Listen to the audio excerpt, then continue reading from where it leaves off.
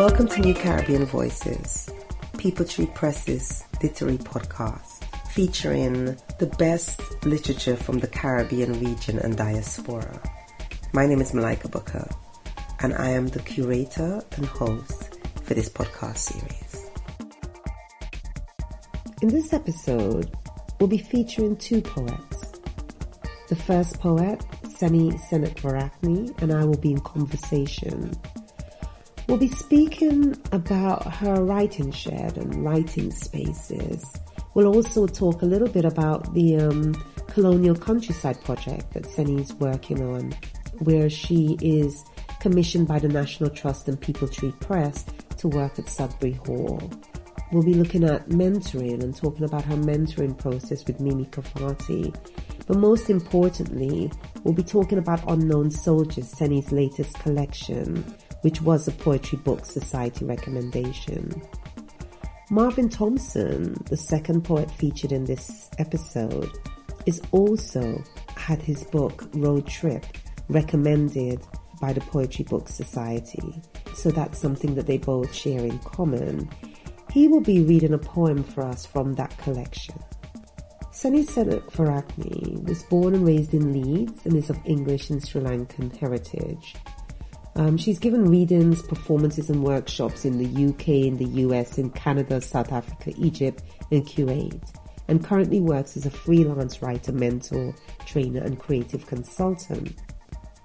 Her debut collection, Wild Cinnamon and Winter Skin, was published in 2007 by People Tree Press, and The Heart of It, her second collection, was also published by People Tree Press. Today we're going to be speaking about her book Unknown Soldiers, which is the latest collection that's absolutely superb. The other thing I wanted to say before we went on is both Seni and I were fellows of the Complete Works Programme for Diversity and Quality in British Poetry. So it's a pleasure to be able to sit down and speak to her today. I'm here in my flat.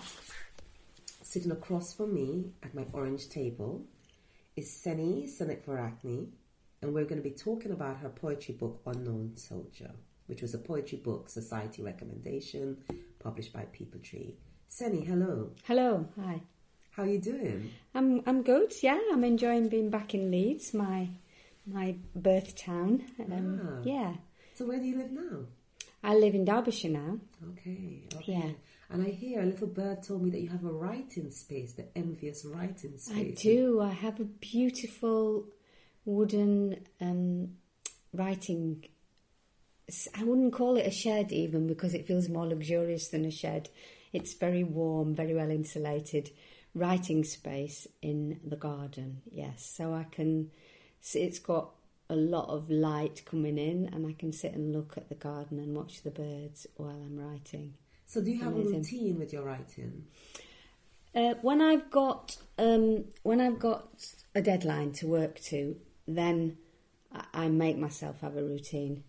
When I'm in between projects, which I kind of am now, having just finished the book, but also I've handed in my work for Colonial Countryside, which is a commission I've been working on. So I kind of have a bit of a pause, and I just need to, wait and get back into it. So then what I'm doing generally is just writing my journal every day.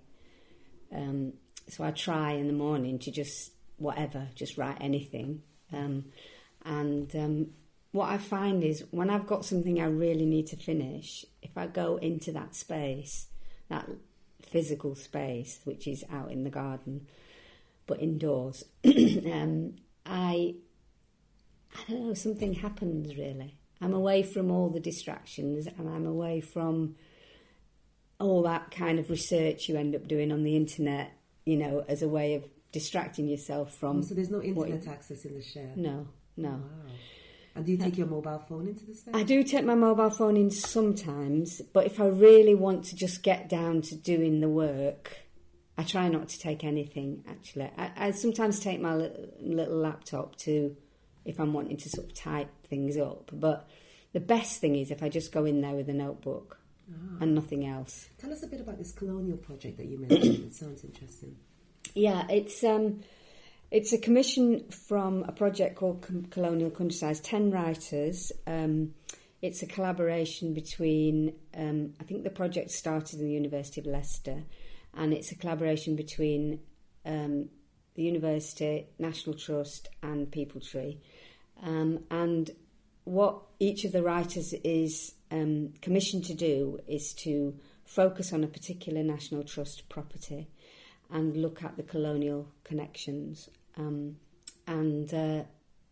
I've actually been based in responding to a place called Sudbury Hall, which is relatively near where I live, and but I've also had the opportunity to go to some other National Trust properties, because what I'm looking at in particular is a painting that's in Sudbury Hall, which is one of the quite a lot of paintings in different National Trust properties, which have black children in the photograph, and they're all painted around the time of when the slave trade was in operation at its height. And because I've written a poem in the past about a child in a painting, a black child in a painting, I was really excited to find that in my house that I'd been assigned there's another one, and so I've been writing the voice of that child. And then, having discovered there are historians working with us, and one of the historians, Miranda Kaufman, sent me a PowerPoint with all these other examples of paintings in other houses. So so far I've been to another 4 houses around the country looking at these paintings, and what my plan is as a personal project is to write the voices of all these children eventually. And what's it like working with a historian? You know, usually we're in the archives or we're in books, you know, doing massive research for one little poem. But here you have a poet, a historian that you're talking to. What's that like? Yeah, it's great, because what happens is I sort of go into the house and I look at, say, the name of the woman that's in this portrait, one of the women connected to the family, and I say, okay, there's this woman and she's called Lady Young and she was married to so-and-so, and do we know anything about her and how she came to be in this painting with this child? And then Corinne, who's the kind of coordinator of the project, she sort of sends that message out and somebody will get back to me. Usually it's Miranda that's been getting back and say, oh, this is what I've found out, here are the references, here's where a link where you might find out more. So it's kind of the first bit of the work is done, really, and I can go and follow that up if I want to. So it's great. It's a great resource. Have you been enjoying it? Yeah. Have you made any discoveries as a writer on it? I think what I've remembered is that, and this is something that relates to my new book in a way, is that the process of trying to discover the voice of somebody else is something that I love doing, and it's quite a slow process. I can't rush it, you know. Yeah. So I sit with this image of this. I mean, I say with the image, I'm not actually literally sitting looking at it all the time, but it's in my head. I've got a copy of it on my computer, but I carry it. It's almost like I carry this child around with me in my life, right, as I'm just doing all sorts of other things, thinking, well, you know, and then waiting, and then at a kind of completely random moment, I sort of hear the tone of the voice, and it sort of came to me, like not when I'm sitting there, oh, I've got to write this poem. The tone of voice of this boy in this portrait suddenly came to me, and then I'll maybe write some notes, and then I'll go back, and then when I'm sitting actually trying to do the poem, it's like unlocking something, because even though I haven't got all the words, I've got the sort of measure of him somehow. Do you think there's this gestation period, so living, walking around, having him, there's this there's this whole physicality, there's this whole in everyday life, there's something happening in the subconscious in the head. Yeah. That's kind of like helping you, so when you get back to the shed, you're kind of prepared in a way. It is. It's like, it really does feel like carrying it's either an idea or a character or something around with me. And I'm not aware, it's a sort of subconscious thing, and then when I give myself that clear space, then it's like it's almost like I open the door. Okay, you can come in now. I've got, and then I kind of write you out in a way. I think that's what it is. Yeah. We're going to come back to that, because obviously that process happening on Unknown Soldier, and we're going to talk about that. Such a fascinating and beautiful, elegiac project. So, but before we do, both of us were. We're alumni of the Complete Works project, which was and we were the first kind of. We were the guinea pigs. We were the guinea pigs. Yeah. The Complete Works project, designed by Bernardine Evaristo, responding to a report saying less than 1% of writers of colour were being published in the publishing industry. But there was this whole kind of, huge amount of poets in the landscape performing. And so this was a kind of developmental program, and we all worked with mentors. How was Complete Works for you? And, and what did it change? How was working with a mentor? Who was your mentor? Okay. And how did it impact you? Your first book came out at the end of that process. So just wanted to know, because, we're a few years away from that. We are, quite a few years actually, more than 10 in fact. Actually, it happened for me after my first book had come out, because I'd already got my first collection with People Tree. It was your second collection. That's fine. But what it meant for me really was it was a fantastic opportunity at exactly the right time in my life, because it was quite a time of upheaval personally, and what Complete Works became for me was a kind of anchor that was, writing's always been a personal anchor for me in the midst of all sorts of ups and downs.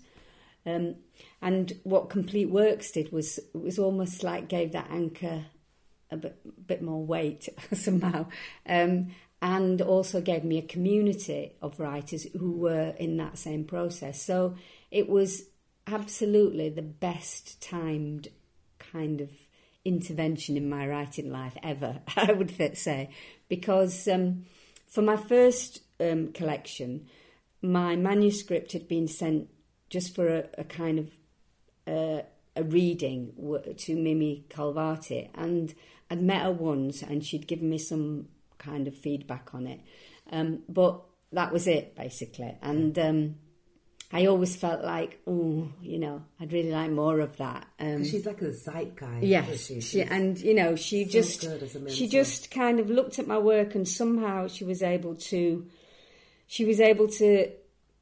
get what my voice was. It's like she's not trying to influence you with her way of being or her voice.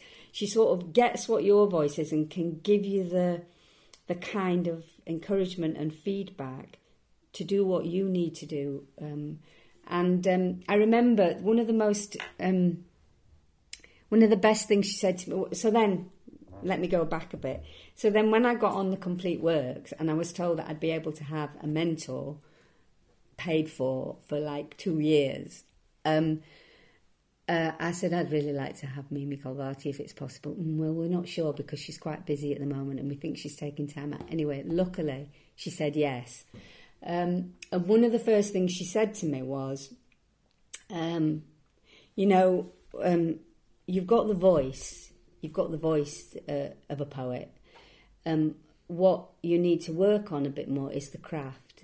And she said, that's a brilliant place to be, because if you had the craft but not the voice, it would be really hard to help you. But because you've got the voice, I can do the work. So she said, you could just be like, stay as you are, and good poetry and whatever. She said, or you could decide to work more on your craft, and then you sort of raising the bar for yourself. And what does she mean by work on the craft? What did you have to do? It was really helping me to become a very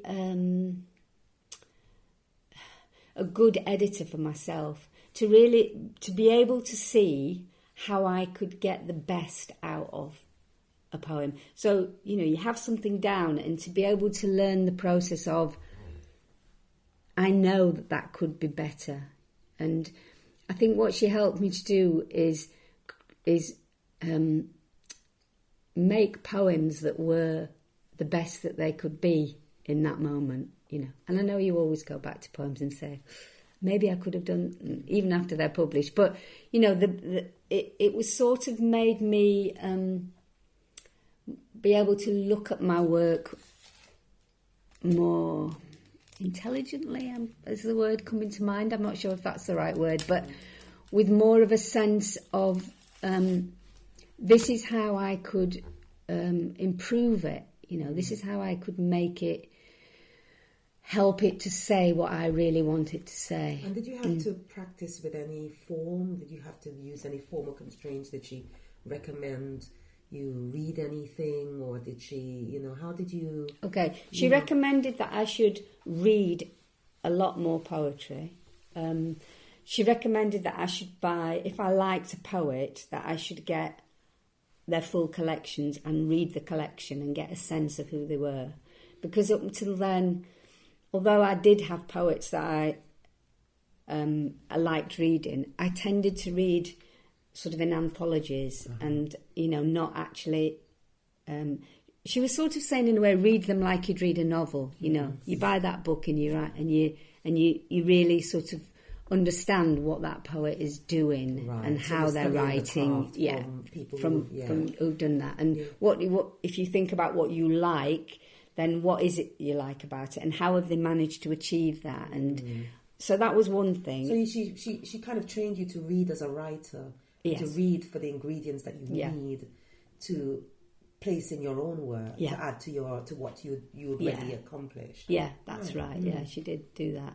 And she and in terms of the form, she'd do things like, what came to mind was, so I'd written this poem, and it was about a kind of end of a relationship, and she got back to me and she said, yeah, this is a great poem, and I'm seeing a pantoum in it. And I'm like, okay. And she said, it'll take a lot of work. It might take you several months to get a decent pantoum out of this, but I think it'll be worth it. And I'm like, yeah, okay, yeah. So then, because I'd actually written a pantoum in my first collection that I don't think was a particularly, I mean, it was good, but it, wasn't a particularly well-crafted one necessarily. I knew what the form was, but what I in that process with her, I kind of understood the way that you can sort of change the syntax around in it and just make things more, I don't know, make it come alive more in a way, rather than it being a form that you fit your words into, that the language sort of takes charge of it somehow. Yes, yes. And so I'd send her a draft and she'd say, yeah, I like that. But no, I'm not sure about that stanza. Maybe you need to change that a little bit. Yeah, that's not working. Right. She'd send me it back and then I'd work on it again. And it really did take me several months. And I'm really pleased that I did all that work because I do like, what came out of it. And it became... I don't know, it became bigger than what it had started off as, in a way. It became bigger than the message or than the emotion that was in it. It sort of held it in a different way, which felt appropriate as well. So, I was pleased with it. And that's the sort of thing. She did that with one of the poems that I had in the Complete Works anthology, the one based on the painting, Sitting for the Mistress. and she sort of said, I think if you worked on the making it more blank verse, so which means you've got to be really clear about the metre in it and make sure that the lines have all got, the right metre in. I think it would really improve this poem. So, you've got a poem that you think is great, and then she tells you how to make it even better, And now Unknown Soldier. So Unknown Soldier, this is a quite fascinating project for me, because for me it kind of brings up for me the language of photos, and you've been talking about paintings, but also how do we write into a silence, into a space where someone has passed on, like your father. You discover these photos, you discover this history of him, but he's not there to talk to in the imagination. Tell us about the genesis of this project. Okay. Yeah. I had these album of photos. There are 2 albums, and they were always there in our house. And what were the photos of? They were of my father. A lot of photographs of my father during the Second World War. Some of them in the training, the training camp at Catterick, and most of them out in the desert, in the desert campaign in North Africa. Photographs of the camp, really, and photographs of my dad. My dad was a signalman, and so photographs of him with his transmitters and cleaning the machines, and with other soldiers, and just a sort of sense of camaraderie, friendship amongst them. And I remember as a child looking at these photographs, and I also remember that he never really said very much more about them, and I never asked him about them. So after he died, they came to me because I'm the person in our family who collects everything. I'm the archivist. So my siblings, it's like anything that is there comes to me. So the photo albums came to me. There were some letters that he sent from the troop ship. Not many, but a few letters that he sent when he was on his first journey from England to North Africa. I had copies of them, various papers, his soldier's passbook. So I had this little archive of my dad in the war. And I wanted...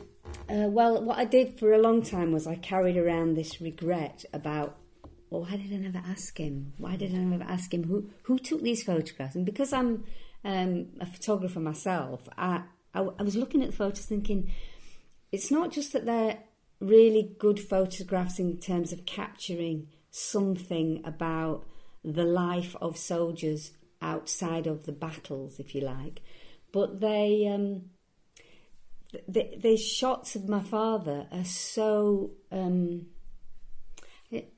you see a photograph that's taken by... and you think, this is a photograph of somebody that's been taken by somebody who thinks a lot of them. In all the photographs, it's like he's the focus of it, That's what the photograph's about. And I was just fascinated by the fact that somebody would have taken so many pictures of him, and that then he would have copies of them as well.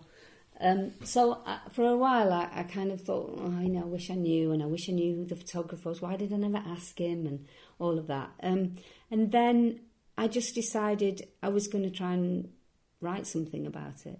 Did it start off as a book, or did it just start off as just writing into one, and it continued in that way? It was a kind of germ of an idea to that maybe it would become, I thought, a pamphlet. I thought the photographs, and a few poems, maybe it'd be a little pamphlet, and I'd ask Peepletree if they'd be up for doing it, and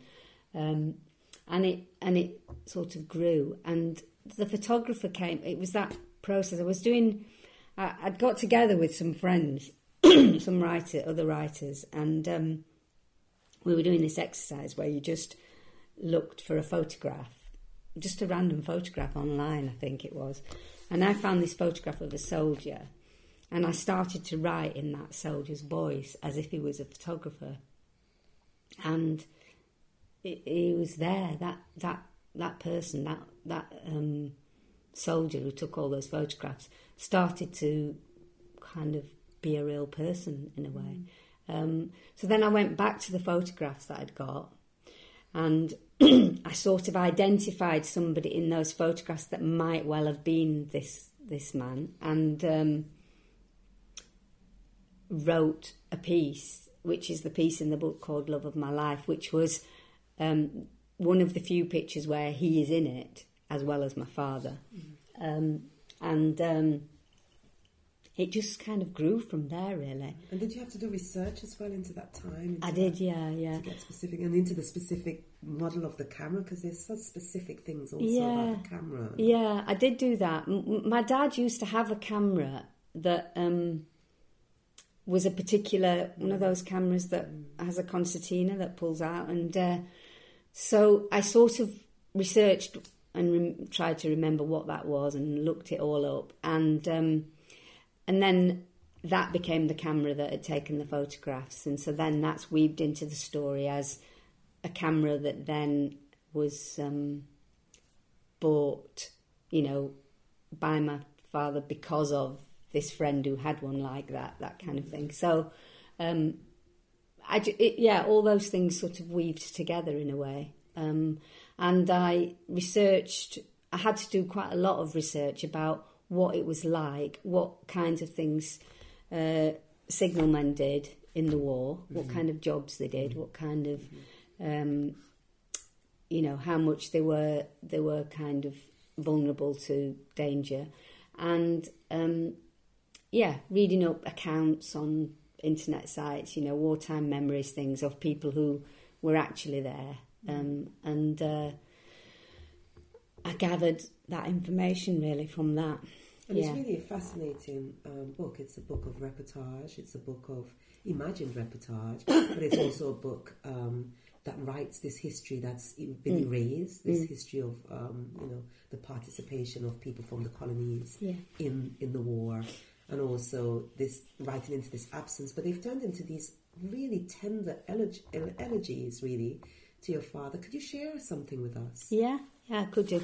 The book has got it's a combination really of the things written in the voice of the photographer and a few things in the voice of my father, and then a lot of poems in my own voice, which are responses to what I've been reading and learning about. And I'm not quite sure which ones to read, though.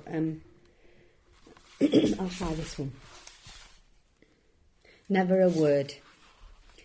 I'm trying to decipher the paperwork from the MOD or match the thumbprint in his soldier service book, and the story sways away from me, the way he'd sway with my mum at those dinner dances in his leather-soled dancing shoes. He tried to teach me the steps of a waltz or a foxtrot, me with my mod haircut, long down one side over my eyes and 2 corkscrew curls by my ears. This digging is exhausting, and never a word from him. What about his memories that went underground and stay there with the weight of his headstone on them? Oh, thank you. Beautiful. And lastly, a Poetry Book Society recommendation. Mm-hmm. What does that mean? What does that mean? What did that mean to you as a writer? Because these writers read hundreds of books in the Poetry Book Society that come out for for a particular period, and then your book raised to the top and was recommended. That was really exciting, actually. My second collection got one of those kind of mentions as other books to read, in that quarter. So this was like, yes, this is like the next level in a way. And it was really exciting. Hannah sent me a message saying, there's some good news. You've got a PBS recommendation. And that's Hannah Bannister from. That's People Hannah Press. from People Tree Press, and so she got in, and then they got in touch with me from PBS, and they wanted. And then I saw that the new pamphlet has these like A5 photographs in, because it used to just have kind of it used to be it's kind of book form, you know. So then I'm like, okay, I've got to find a really good photograph, and then of course they want you to write something about the process. The thing that was most exciting actually was waiting to see what the review that they put in said about my book, because I think that's something that I find is quite hard to get people to do for you. You say, can you write a review, you know, for my book? And it's quite a big piece of work for somebody to do. So that was a really, really good thing for me. And were you happy with what they wrote? Yes, I was actually. Did you think they saw what you were trying to do? I think so. I think they did. Yeah. The other thing that happened, probably not long after that, was that then Hannah contacted me and said, you've been chosen as one of the books for National Poetry Day. So on the National Poetry Day website, my book was listed there as well. And then they asked me to do a blog, and so it was all kind of happening, you know. It was very exciting. Well, it's a beautiful and necessary collection. Thank you. It's been a pleasure talking to you. We could talk for ages. There's so much I would love to ask you about this book. But, you know, if you want to know about this book or what's happening, you're going to have to go on the People Tree website and kind of buy it. Or, you know, look for those reviews from the Poetry Book Society and the National Poetry Society website. Thank you, Seni. It's really interesting sitting down and speaking to Seni Seneviratne. Her poetry collection is so fascinating, all about photographs and memories. But what I found really moving was that last couplet, you know, in the poem that she shared with us, when she asked, what about the memories that went underground and stayed there with the weight of his headstone on them? So poignant. I think that will stay and float with me for a while.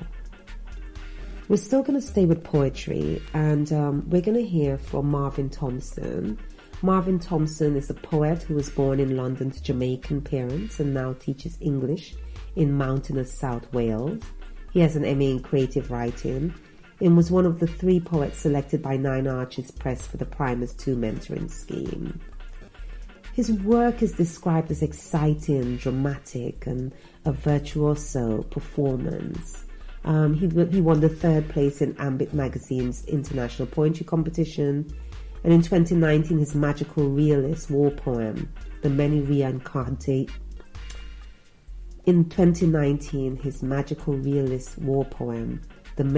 Reincarnations of Gerald Oswald Archibald Thompson was submitted by Long Poem Magazine for the Forward Prize for Best Poem. Today, Marvin will be reading to us from his collection Road Trip, and he'll be reading a poem called The Baboon Chronicles Part 2. The Baboon Chronicles Part 1. Stephen. You smile at me on my doorstep, invite me round your house for drinks, then ask me to recount my dealings with the boys in blue. Do you also extend this kind of hospitality to your new white neighbours? No wonder the estate agent kept banging on about this street being baboon quiet. It's the only no, I'm leaving, and no, I don't need coffee. I live across the road. Actually, wait. Here's a story for you. It was a Saturday morning, about a month ago. You know, one of those spiteful mornings that seems to promise rain but just gets hotter and hotter. I was drinking an Earl Grey while stood on dust sheets. My bathroom looked like a desert road. Having sanded the walls, I was ready to paint my first coat of ash blue. Then I remembered that I'd lost my cutting-in brush. Outside, the baboons were into their braying, one of the fat males baring its off-white teeth to a female. I drove to Screwfix in Pontnewydd, the sky bone white. Halfway to the industrial estates, the traffic stopped and the morning sticky heat closed in on me. I could picture it, a brute of a baboon, hunched over in the middle of the carriageway, drinking in the pleasure of its ticks being picked, while enraged drivers turned the air blue. As I inched past a bus stop, I noticed one of the monkeys was sat roadside, grinning at me, its teeth like blades. Oh, the irony. The bus stops down that road are all plastered with posters telling us to vote yes for the cull. The whites of the primate's eyes were murky.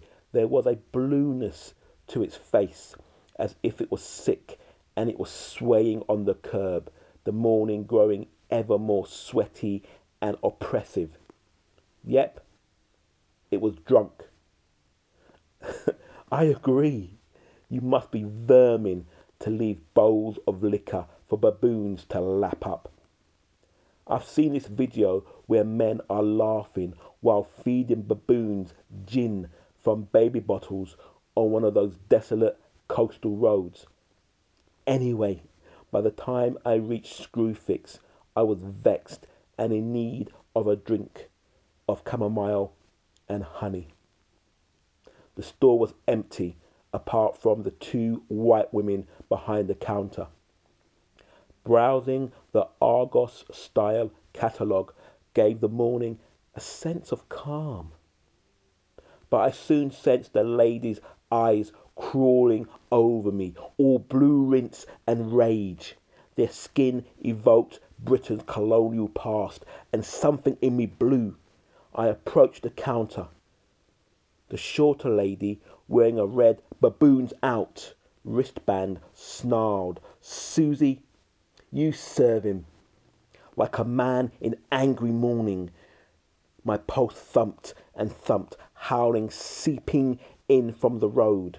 Susie reached out and I passed her my order slip, her hair a lank, greasy white. She toyed with a computer, then disappeared into the warehouse. For drinks? She took that long, my temper grew. This is not the morning for drunk white women to... Shut up, you boon! My fist rolled hard as a road. A millisecond from diving over the counter, I heard someone clear their throat behind me. A police officer stood by the door, baton in hand, grinning.